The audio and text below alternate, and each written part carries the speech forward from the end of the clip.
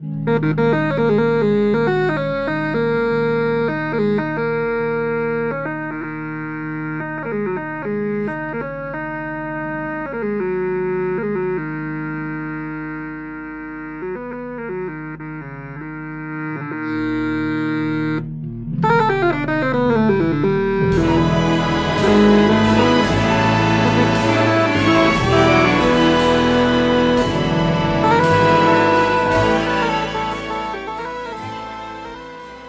is Doug Storm on Interchange.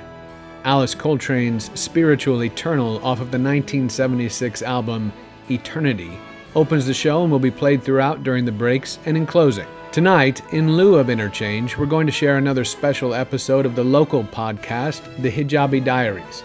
This one is called Redneck Muslim and explores one woman's lifelong attraction to organized religion.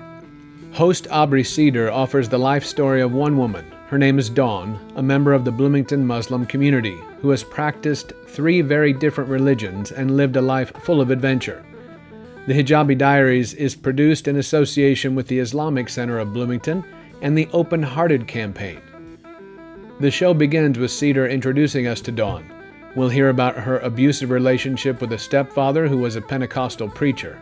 When she was taken out of the home after a horrible beating, she joined the Navy and put an ocean between her and her past. What she found in Italy gave her a sense of spiritual belonging. And now, part 1 of Redneck Muslim from the Hijabi Diaries.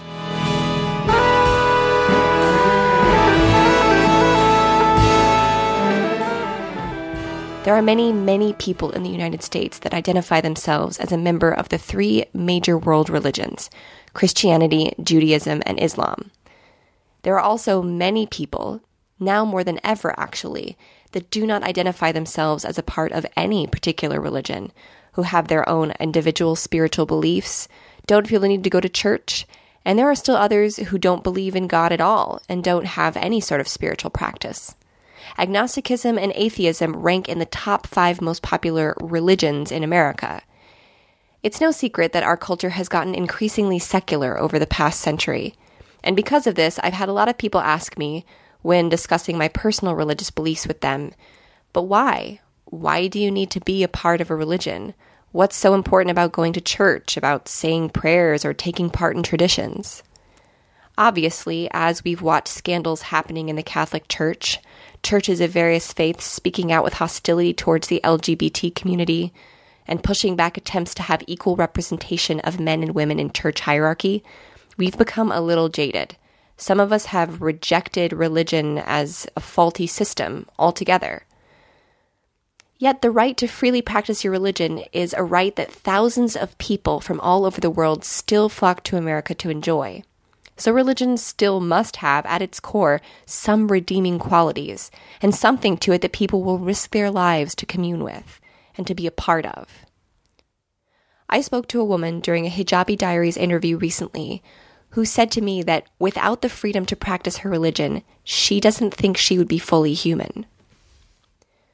So when we're investigating the lives of religious Americans, in order to truly understand a key component of who these people are and why they live the way they do, those of us who don't subscribe to a particular religion have to ask ourselves this broader question. What does religion bring to us as humans? Why do people search for religion, devote so much of their time and energy to practicing their religion and to growing in their faith? What's all the fuss about? Today we are going to explore this question by following the story of one woman, a woman named Dawn.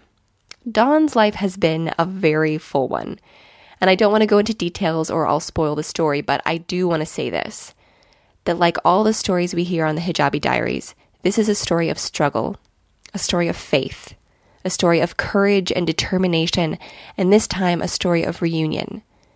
The reunion of a mother and a daughter after many, many years apart, and the reunion of a woman with herself and with her own power. I met Dawn 5 months ago when I came to interview her daughter Amanda for the Hijabi Diaries. I learned a bit of her story then, and I knew that I had to sit down with her sometime to get it, all of it, recorded. I want to warn anyone listening that this episode does include a brief mention of violent physical and sexual abuse. Please use your discretion, especially if you're listening with children. Right, never recording. So what all that I mean is, like, don't be, like, we don't have to get all of this perfect. Like, don't be intimidated by the recorder. Because there's nothing perfect in my life these days. I sat down with Dawn and Amanda as they were packing up their home to move to Orlando, Florida, one afternoon near the beginning of May. It was one of the first truly hot days of the spring, and the room was being cooled with small standing fans, which I apologize you will hear in the recording.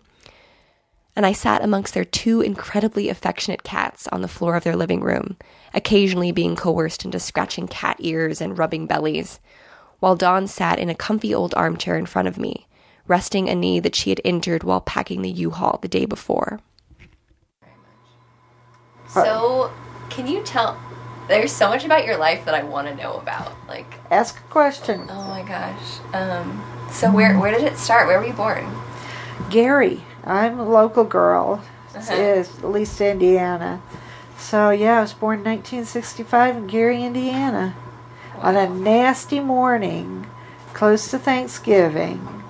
My mother actually thought the first labor pains was indigestion because she ate too much turkey. Oh my gosh. Yeah. So, I am a turkey. But then you went down to the south, so how did that My stepfather became a minister, and he got a church in a little town called Greensburg down in Kentucky. And from there he branched out to snake handling. Oh, wow. Yeah, that's the first, like, religious part of your life, right? Yeah. My grandmother made sure I was in church from the time I was born until my stepdad became a Christian. As the Bible said this, and you said the Bible said that, you saying God said it. Amen. Bless. Dawn's stepfather was a Christian minister, and specifically a minister of a Pentecostal church that practiced snake handling. A little background on the religious practice and the history behind the snake handling Pentecostal church. Pentecostalism is an evangelical Protestant denomination of Christianity. The church is closely tied to the renewal movement of Christianity. Since the mid-20th century, the number of people in the U.S. that identify themselves as being a practicing religious person has declined rapidly. With each generation, less and less people are attending church. Evangelical Christian churches in the renewal movement try to bring as many people as they can to the Christian church. Pentecostalism does this in a way that many of us would consider kind of wacky and even extreme, though it is based in the scripture of the Bible, so bear with me. Pentecostalism places special emphasis in direct personal experience of God through baptism with the Holy Spirit. Pentecostal practitioners believe that when you are baptized by the Holy Spirit and become a true believer, you are granted special powers. You can lay hands on the sick and heal them, ingest poison and not fall ill or die, give testimony of miracles, and, of course, take up serpents without being bitten. If you watch a video of snakes being handled in a Pentecostal service, you'll see a bunch of people dancing around ecstatically, some playing instruments, some singing music reminiscent of gospel, and some carrying around large and very confused-looking snakes, usually at arm's length. This can go on for hours. It's meant to be a celebration of sorts, of the special powers that believers feel they have been granted through baptism by the Holy Spirit.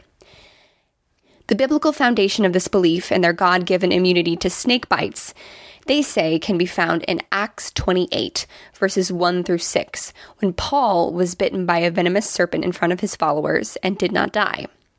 He didn't even wince, really. The snake bit him and he just kind of shrugged it off and went on. Pentecostals believe that since Paul was a true believer, once they are made believers by the Holy Spirit, they will have the same immunity to snake venom that he had. When a Pentecostal person eventually becomes sick or is poisoned by a snake bite, it is common practice for them to refuse all medical aid. This is because, again, they believe that God will save them. And if he doesn't, they believe that this simply means it's their time to go. Because of its obvious danger to Pentecostal practitioners, many states have outlawed the practice of snake handling. It was outlawed in Kentucky, where Dawn and her family lived, and where her stepfather ministered his Pentecostal church, almost as soon as it became an established practice. It is still practiced, however, and as long as the police don't witness it happening, they don't seem to care too much. So, Dawn was born into this particular religion, and though she didn't speak much to any specific experiences she had in the church, she told me that the physical, emotional, and sexual abuse she experienced in her stepfather's house was done mainly in the name of God, and that is what led her to reject religion and God altogether by the time she was removed from the house at 17. There was a lot of abuse, and I was eventually taken out of the house and went to the Navy, and from there kind of broke with all Christianity, because a lot of the abuse was done in the name of God, and I couldn't wrap my head around that.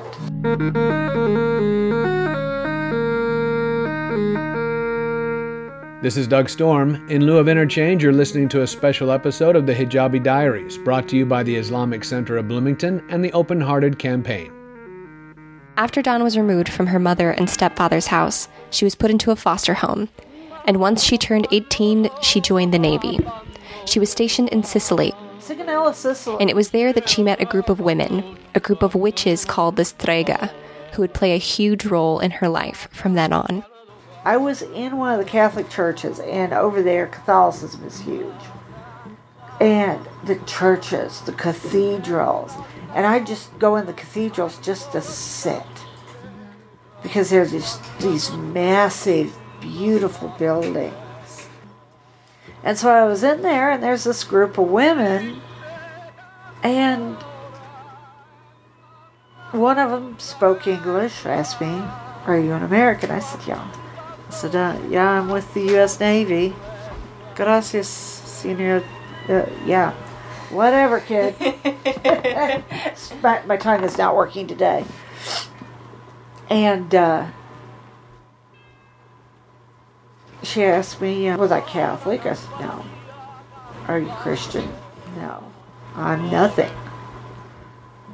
I said, why are you nothing? Everybody's something. And I told him, a lot of abuse in my childhood, and it was done mainly in the name of God. Spare the rod, spoil the child. And no rod was ever spared.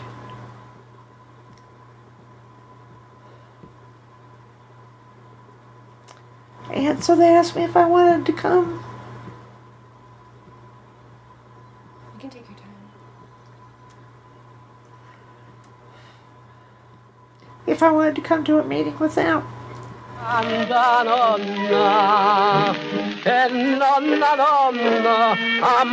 mia si sceta quando tutto l'una s'appuieta.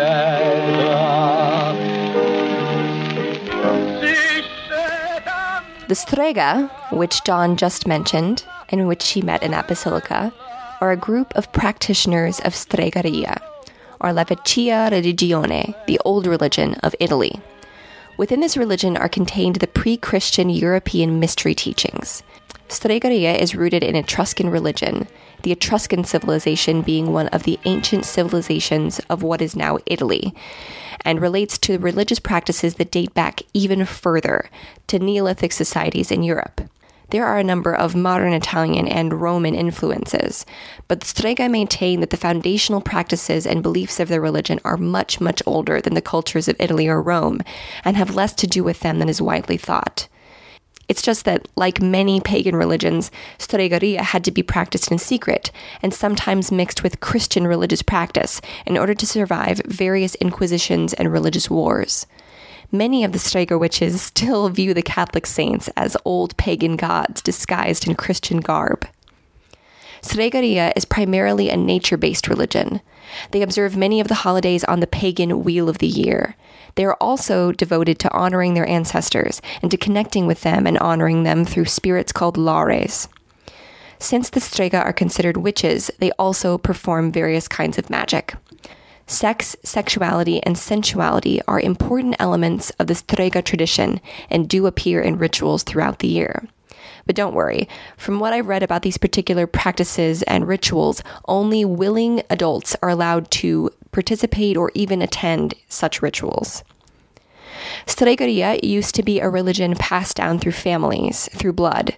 This was important due to the emphasis on honoring one's ancestors and ancestral connections. However, since the religion was practiced in secret for so long, and relatively few practitioners who are of the blood, as they say, remain, the Strega welcome anyone who is interested to explore the Stregăria tradition and to become a practitioner.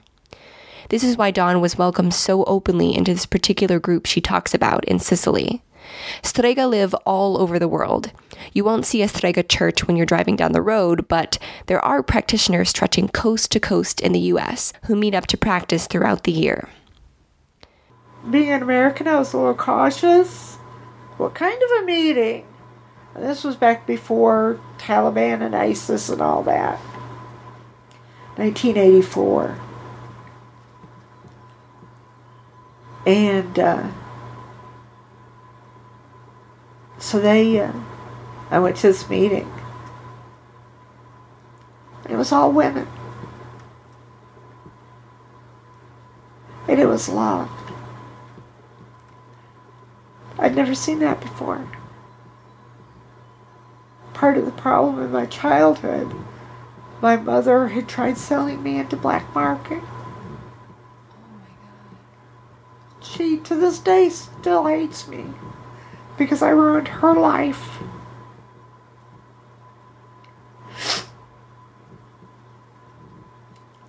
And it was mother's love that I'd never had before.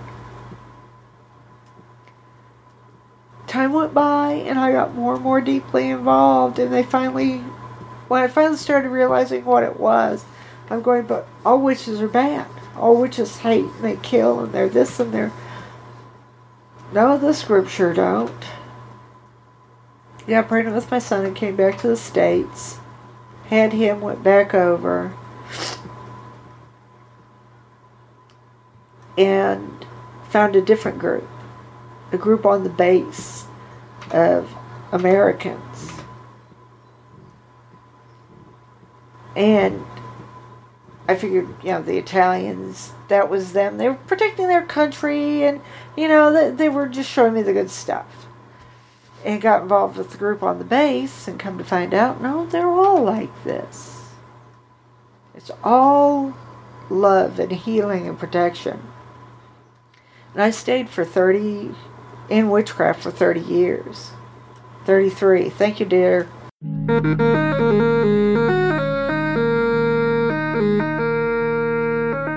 It's time for a break. This is Doug Storm, and you've been listening to a special episode of the Hijabi Diaries, brought to you by the Islamic Center of Bloomington and the Open Hearted Campaign. Producer and host Aubrey Cedar shares the life story of one woman. Her name is Dawn, a member of the Bloomington Muslim community, who's practiced 3 very different religions and lived a life full of adventure. When we come back, Aubrey and Dawn explore the ways religious practice seeks to identify and compensate for something missing in one's personal life. Stay with us for more Hijabi Diaries on Interchange on WFHB.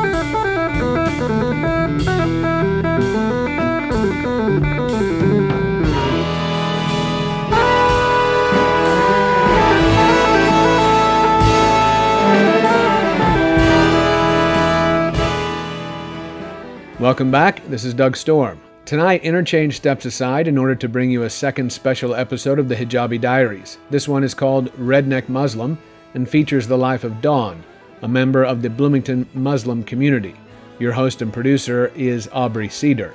For segment 2, Aubrey and Dawn discuss the ways personal trauma and family trauma shaped Dawn's search for acceptance and love. And we're introduced to Amanda, Dawn's daughter. And now, part 2 of Redneck Muslim, a special episode of the Hijabi Diaries.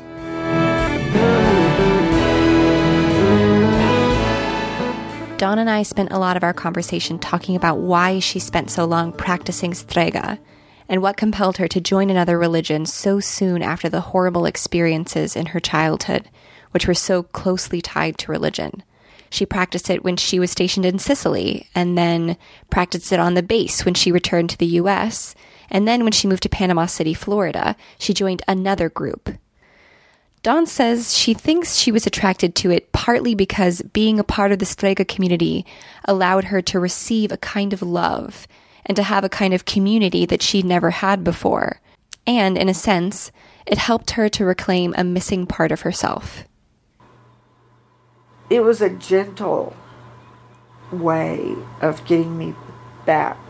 And I have to sit back and think that now I know everything that I've been through has shaped who I am today. Mm-hmm. Even religiously. What I went through with my family shaped who I was in paganism. Mm-hmm.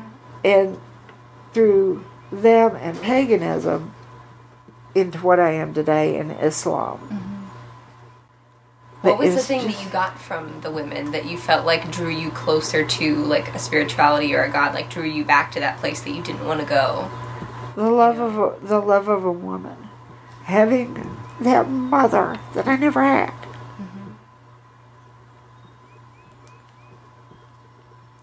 My foster mother passed away 3 weeks ago. Oh, I'm so sorry. 4. And she was my first real mother. That first person who loved and cared.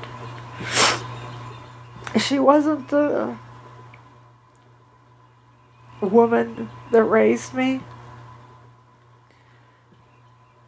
Where Frances could only do so much because of what the state allows and does not allow a foster mother to do. Mm-hmm. The women in Italy, and subsequently the women here in the States that I stayed with for a long time at Emerald Coast Pagan Community down in Panama City, Florida. They were nurturing.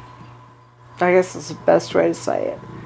They nurtured the parts of me that had never been nurtured.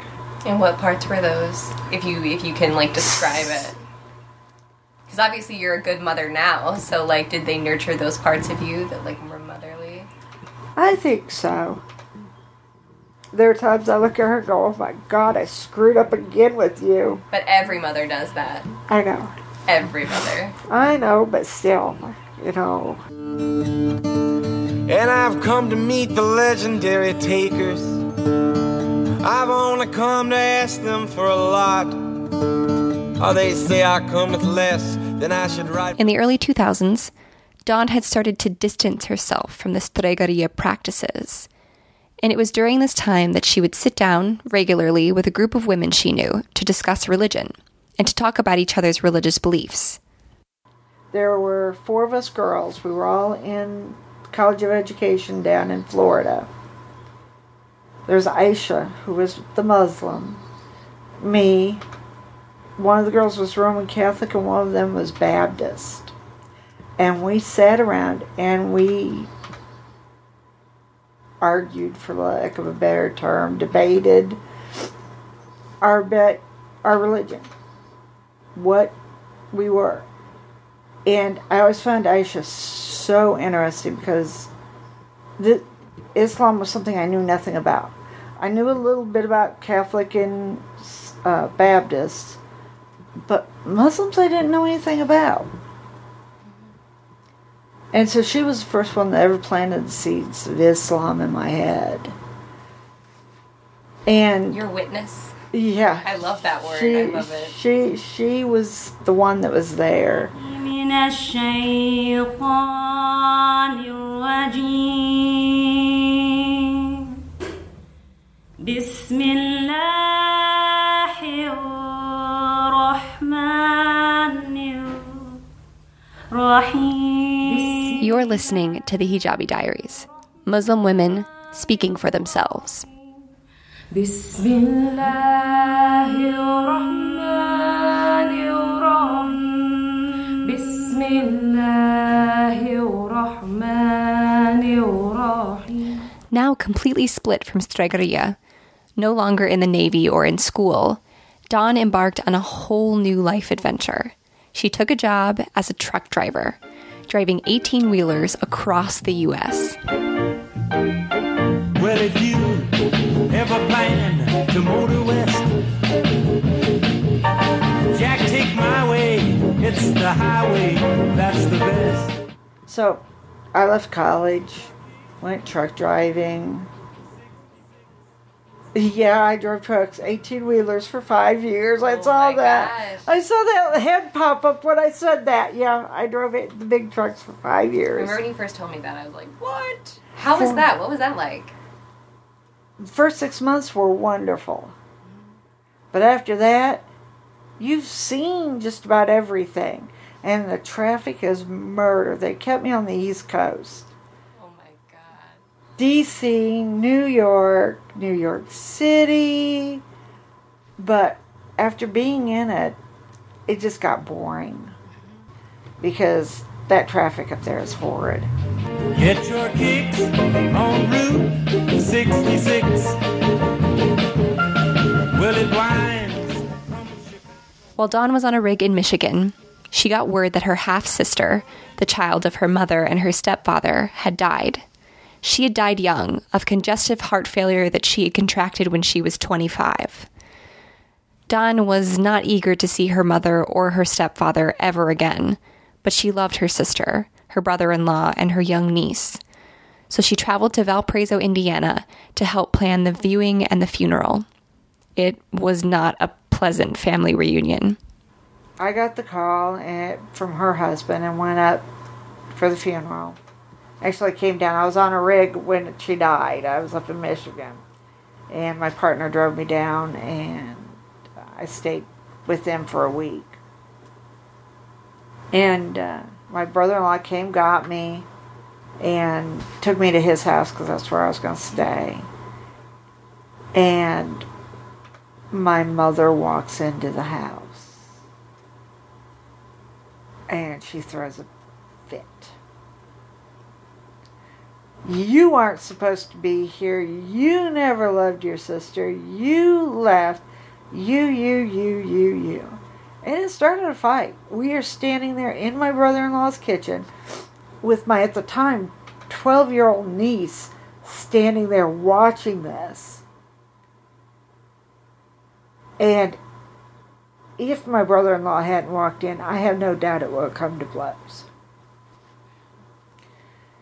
It totally pissed her off. She did not want me there at all. She actually told him not to even tell me she was dead. She wasn't going to let me know at all. So, she died on the 24th of November. My birthday's the 27th of November. My mother, making preps for the funeral, sitting in the funeral home, said, I want the funeral on November 27th. So, my brother-in-law fought it tooth and nail. The funeral will be the 28th. We can have a viewing on the 27th. But we cannot have that funeral on her birthday. Absolutely not.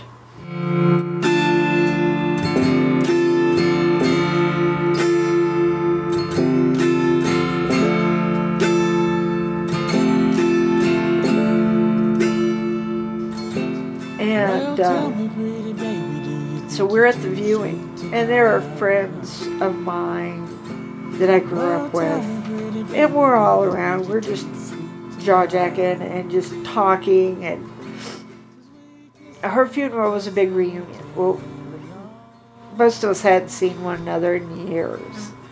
And I haven't seen any of them since. And I'll probably take another funeral for me to see any more of them. My stepfather walks up to me and he looks at me and he tells me, I resent the fact that you lived despite what I did. And my daughter died.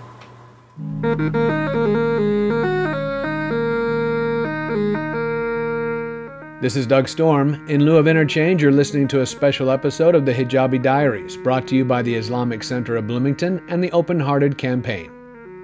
When I spoke to Dawn about her life, she had told me that she'd been horribly abused by her stepfather and her mother. However, she hadn't told me how.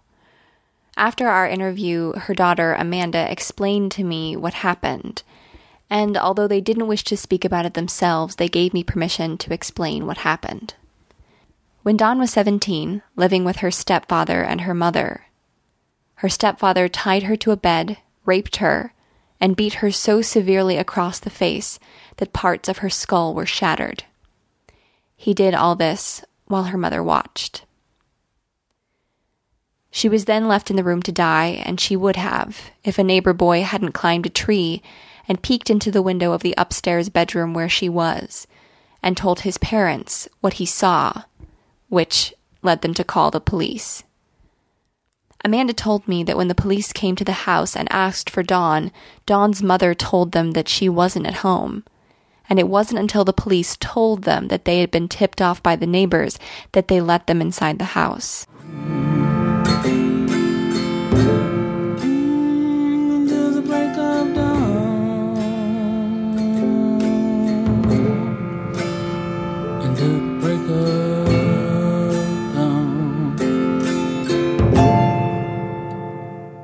You're listening to the Hijabi Diaries. After the funeral fiasco, Dawn returned to truck driving and to her home in Panama City, Florida. Soon after that, though, she left truck driving, and then one day she got a call from her half-sister, the child of her biological father and her stepmother. Left truck driving all the way around. My dad, one of my younger sisters called me and said my dad had cancer again for the fourth time. So they wanted me to come up. I had worked in hospice before, worked with cancer patients, so I knew and understood what he was going through. So I left Florida in 2008 and moved back up here to Indiana. So one day I was on the computer and I was bored. And it was my ex-husband's birthday, her dad's birthday. And I was like, I'm just going to put his name in, because I'd heard he was dead. So I want to see if he's dead or not. And up pops this message. I'm looking for my parents, James and Dawn Wentworth. And I'm like, no, it can't be. It can't be her.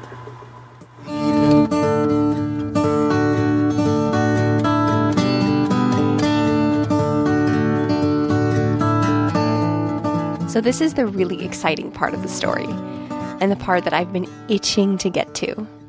Amanda, Dawn's daughter, has been sitting in the room the whole time while I've been recording, chiming in at appropriate moments that you haven't heard, correcting her mother's memory, filling in the blanks, offering her own hilarious commentary. Amanda and Dawn are so similar, and their relationship is so easy and close, you'd think they'd been with each other their whole entire lives. Dawn tells us the story of how they reunited. And I'm like, no, it can't be. It can't be her. And I open a separate window and keep going back over. And that message is still there. It hasn't been taken down. Okay, I'll write her. So I write her this beautiful letter. It poured my heart out in it. I don't hear anything back. 3 weeks later, I was talking with one of my stepsons. And he says, she's probably just scared. Write her. Now, just write her. Tell her you're still there. So I write her, and I tell her, I'm still here. I know this is a scary idea. This is a scary situation, Just be reassured I'm here whenever you want to talk. About 5 minutes later, I get this very polite, "Who the heck are you?" message. She had never gotten the first mail. We're still looking for it. We are still. This was 2009. You don't have a copy of the letter? Nope, I never kept a copy. That's so crazy. I get this message going, "I'm still here. I'm still here." And you're like, I'm like, "Who the heck?" And then I get down to the name, and it's Dawn Bright, Wentworth in parentheses. I looked at my then fiance, and I'm like, "Holy, I think they just found my mom." Yeah. He's like, "No, can't be her." So I wrote her back to him, "Who are you, and why was I talking to you?" Mm-hmm. And so I write her back and say, "LOL, you have your father's memory." That's crazy. And she writes me back and says, "You really are her." Yeah. So we exchanged phone numbers. And I was an idiot. I got up and went to the bathroom. Left my phone laying next to my desk. And I left my phone laying on my desk and go to the bathroom. I hear it ringing. But I can't get out there before it quits ringing. Yeah. Crap, that was her. Aww. So I dialed the number back. She's gone off and left her phone laying somewhere. Accurate. So a few minutes later, I get the call back. Mm-hmm. I missed it. I think I had taken the dog out to go to the bathroom. I forgot to take my You guys phone. are funny. So I call her back. This time she's in the bathtub. I had decided I was relaxing. I was not dealing with this back and forth. I could not handle. I was going to go take a shower. So I left her a message. Call me when you get this. I'm not going to lay my phone down anywhere else tonight. That was 10 o'clock at night. It was 4:30 in the morning when we finally got off the phone. We cried, we talked, we laughed. It was the morning of August 10th. I was supposed to be at work at 6:30. I called my boss, said, "I'm sick, I'll be in on Wednesday." Because Tuesday was my day off. So, one of the last times I spoke to my mom, I called her and said, "I found her. I found Amanda."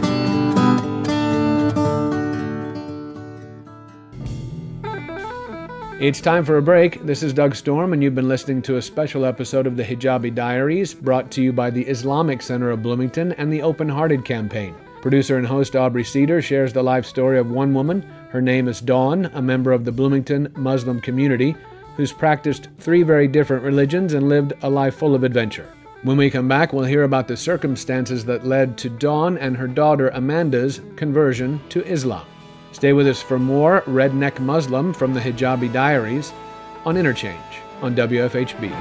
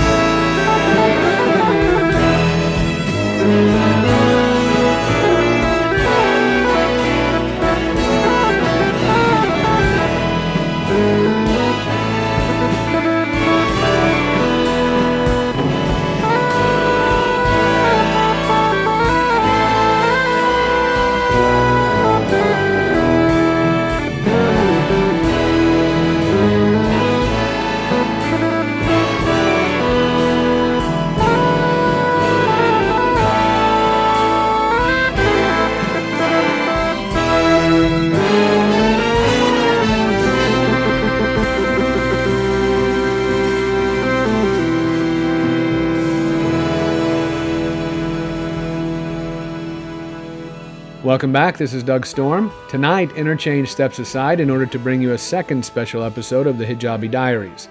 This one is called Redneck Muslim and features the life of Dawn, a member of the Bloomington Muslim community. Your host and producer is Aubrey Cedar. For this final segment, we hear about the circumstances that led to Dawn and Amanda's conversion to Islam. Continuing throughout is a stress on finding or discovering a community of mothering care. And now, part 3 of Redneck Muslim, a special episode of the Hijabi Diaries.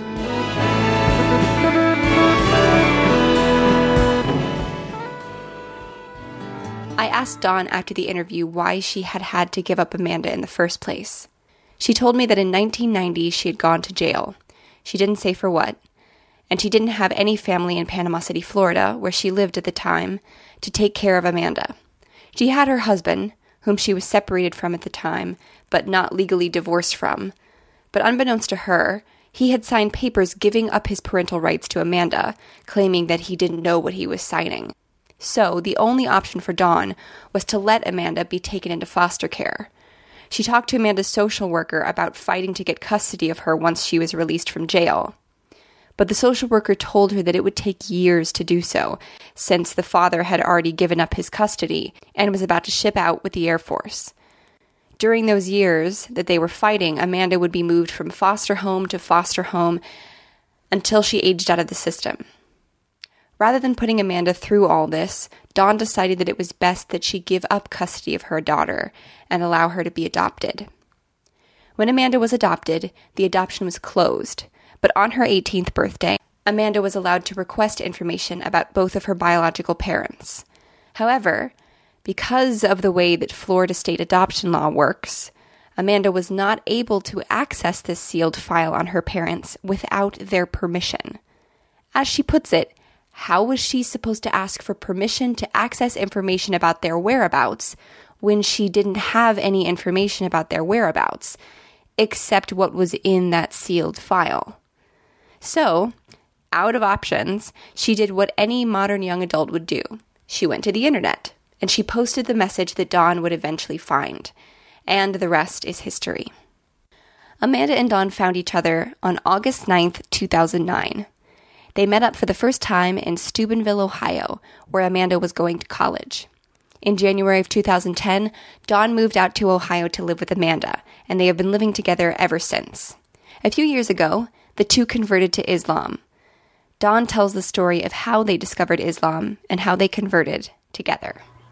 The kid, had found a friend, her name is also Amanda,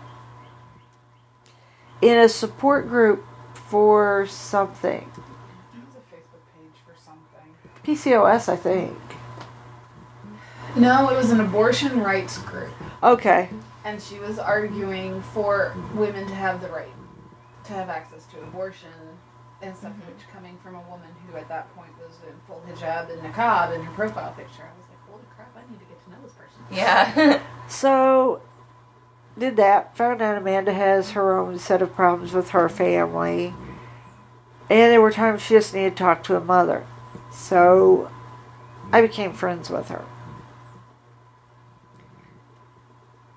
And kept seeing all this Islam on our page. And I knew what Aisha had told me. Mm-hmm. And what Amanda was now saying and showing was matching up with what Aisha had said. So I was like, okay, these two are on the same page. You know, it's not what I hear in the media. Mm-hmm. You know, these two are on the same page. So we... And what were you hearing? Like, what were they saying at that point about, like, the religion? Love, the women's rights... Peace. Even though, yes, I was in the military, yes, I've fired weapons, yes, I have shot people. I was still that pacifist. I didn't really like the idea of killing people. I know at times, in cases of war, we do it. But it doesn't mean I had to like it. Well, first off, equal rights for women in a religion.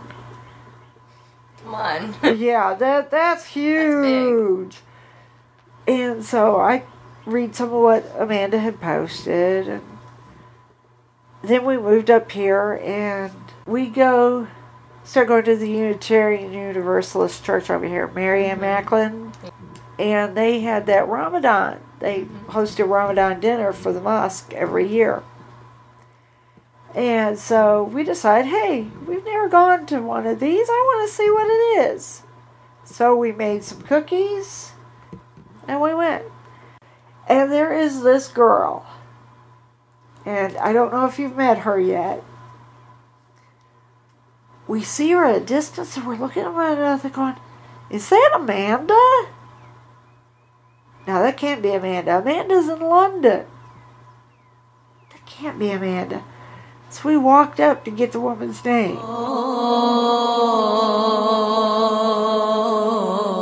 And sure enough, she's one of the crew. She's actually the leader of the Americans, unofficial. And she says, why don't you guys come to Juma on Friday? Well, the problem was either she worked mornings and we couldn't get there on Fridays, or she worked afternoons and we couldn't get there. And I wasn't going by myself the first time. So finally, July 3rd, 2014, she's off. It's Friday. We walk into the mosque. And you'd figure two Americans walking in, everybody's going to be a little bit standoffish, especially the non-Americans. People were coming up throwing arms around us. So glad you're here. If you have any questions, just ask. Abby's doing the, come on in. We love you guys. Come on in. They started calling the Adhan, which is the call to prayer. And both of us just burst out into tears.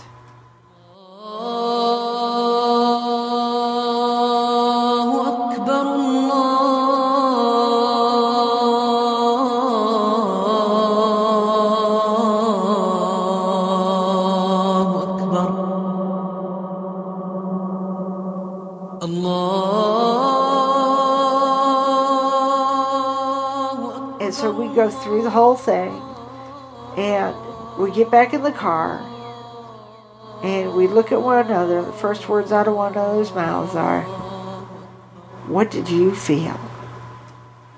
What did you feel? I had gotten a little disgruntled with a lot of paganism because, especially here, the pagans have taken a totally different turn, and I don't like what they represent up here.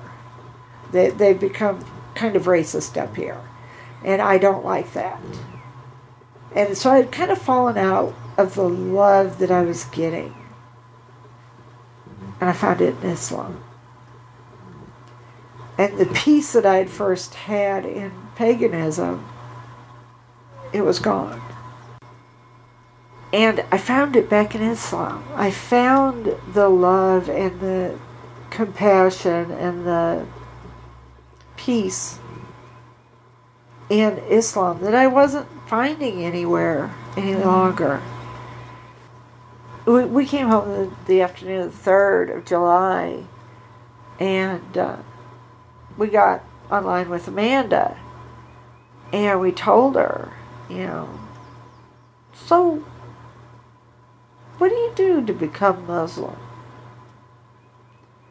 And Amanda's doing the, are you thinking about it?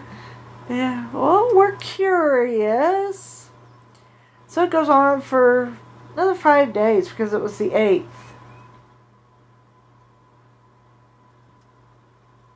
Amanda and her husband, via long distance, they were now living in, I can't pronounce the first word, but they're living in Bangladesh. He's a school teacher. Via webcam, we said our Shahada with them. And it was one of those, ooh, look at what we did. And afterwards, I can remember both of us kind of doing did we really just do this?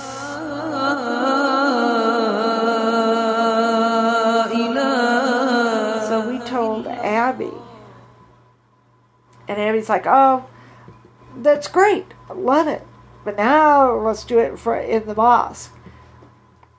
The two of us don't like being center of attention. I know that, yeah. We do not like being center of attention. But when you are, you have a lot to say. You can't shut me up. And so Abby gets it arranged, and we say our public shahada. And it was just... There have been moments where I've just said, oh, screw all this. I'm not going to stay here. No. I don't like it. I'm not doing it. No. Not going to stay in Islam? Yep. And then in the next breath, why would I ever want to leave? Because, like you said, it is now who I am.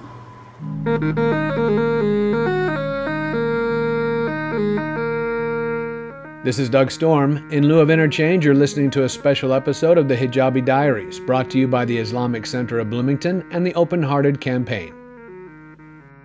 So you feel this strongly about hijab that, like, it is who you are.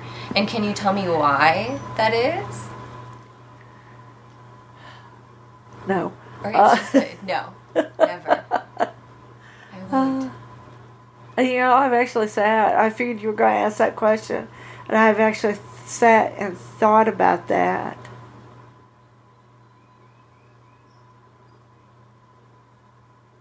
I'm still Dawn. I'm still the redneck bonfire, flannel shirt, blue jeans, brat, woman that I always have been. But now the flannel shirts have gotten a little longer. A little bit more stylish, maybe. Yeah, a little stylish. But now I wear hijab. There was one day, she and I were talking about Trump and what's going on. And said that about taking off the hijab if he got in office. And after she said it, I got thinking, I don't want to take it off. Not even for him. Because it's that representation of who I have become. And for everything that you've gone through to get here and to yeah, get to this place, it would be an insult to yourself and your character to take it off for him. It would. For a lot of the people that I've spoken to for the Hijabi Diaries, Dawn included, religion means empowerment. It means purpose. It means having a mission in life that they feel is connected to a greater mission of existence. It's doing their part to be a part of it all. Some, like the Strega, look to nature. They look to the lives of their ancestors and the marks that these people made on the world, what they lived for. And some look to religion, which gives them history, community, roots, and thousands of years of tradition which have given millions of souls hope, direction, wisdom, and even a glimpse at the divine. And what is the divine? Well, I'm not really sure either. To me, it's always been like a feeling, something that I get close to when I feel connected to everything around me. When I'm in the presence of great friends and family, when after a really hard day I see something that re-roots me in the knowledge that despite all our wrongdoings, to be a human on earth is a paradise. And I'm so lucky to be a part of it all. I see it when I witness acts of kindness, and I feel it all around me during glorious summers like this one as I watch my garden burst into life. or when I stay up so late working on the podcast that I hear birds recognize the first light of day and start singing. All of the humans I've ever known have been searching in their own way for a connection with the great big all that is that makes them feel this way. Religion is one way to find that, and that is the way that Dawn chose, twice, for herself. Religion gave Dawn something she'd never had. It also taught her, as her daughter Amanda commented during our conversation, the difference between love and abuse. It taught her how to love her daughter, how to be the mother that she never had. Islam empowered her as a woman, teaching her that a woman should be honored and respected, always and in every way. And that's the biggie. Islam has included me. They've included my daughter. The women in Islam, contrary to what you hear in the news, are regarded in a very positive light. Part of the scriptures say that Jannah, or heaven, is at a mother's feet. Khadijah was the first woman that the Prophet, praise be upon him, went to. It was his wife that he sought support from. His youngest wife, Aisha, she is said to have recorded a lot of the hadiths, a lot of his sayings come from her, because Khadijah had already passed away. The Prophet, praise be upon him, did not marry another woman until Khadijah had died. He respected her that much. When Fatima came into the tent, which is one of his daughters, he would stand up to honor her.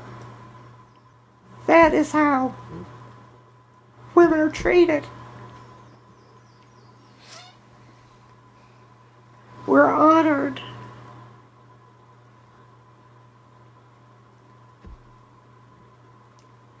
And for the first time in my life, I'm honored.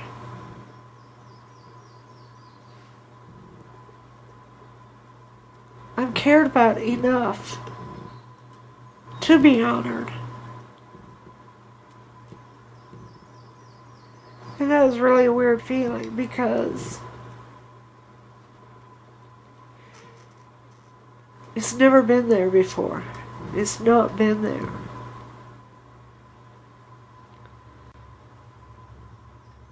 As a child growing up, I was never honored. Through my 48 years before I became a Muslim, I was never honored. Now I am.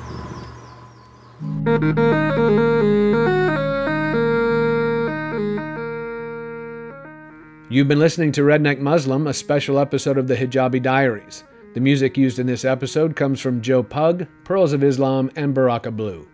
The Hijabi Diaries is produced by Anna Maidi and Aubrey Cedar in association with the Islamic Center of Bloomington and the Open Hearted Campaign. To listen to or download the full 63 minutes of Redneck Muslim, go to the show's own website, hijabidiaries.com. Next week, Interchange returns with A Midsummer's Sensibility. That's my oh-so-clever mashup of A Midsummer Night's Dream and Sense and Sensibility. Those are the two plays being performed at the IU Summer Theater, running July 8th through the 23rd. I'll be joined by 4 professional actors appearing courtesy of the Actors Equity Association. We'll discuss the logistics of playing alternating shows with one cast, an adaptation of Jane Austen's Sense and Sensibility and Shakespeare's A Midsummer Night's Dream. And the actors tell us what makes repertory theater so special for them and audiences. A Midsummer Sensibility on the next Interchange. Thanks for listening. I'm Doug Storm, and I produce Interchange. Rob Schoon edited Redneck Muslim to fit our time constraints. Our board engineer is Jonathan Richardson, and Joe Crawford is executive producer. Again, Alice Coltrane's Spiritual Eternal has been our theme music for the program, and we'll ride that wave into the Jazz Menagerie, coming up next on your community radio station, WFHB.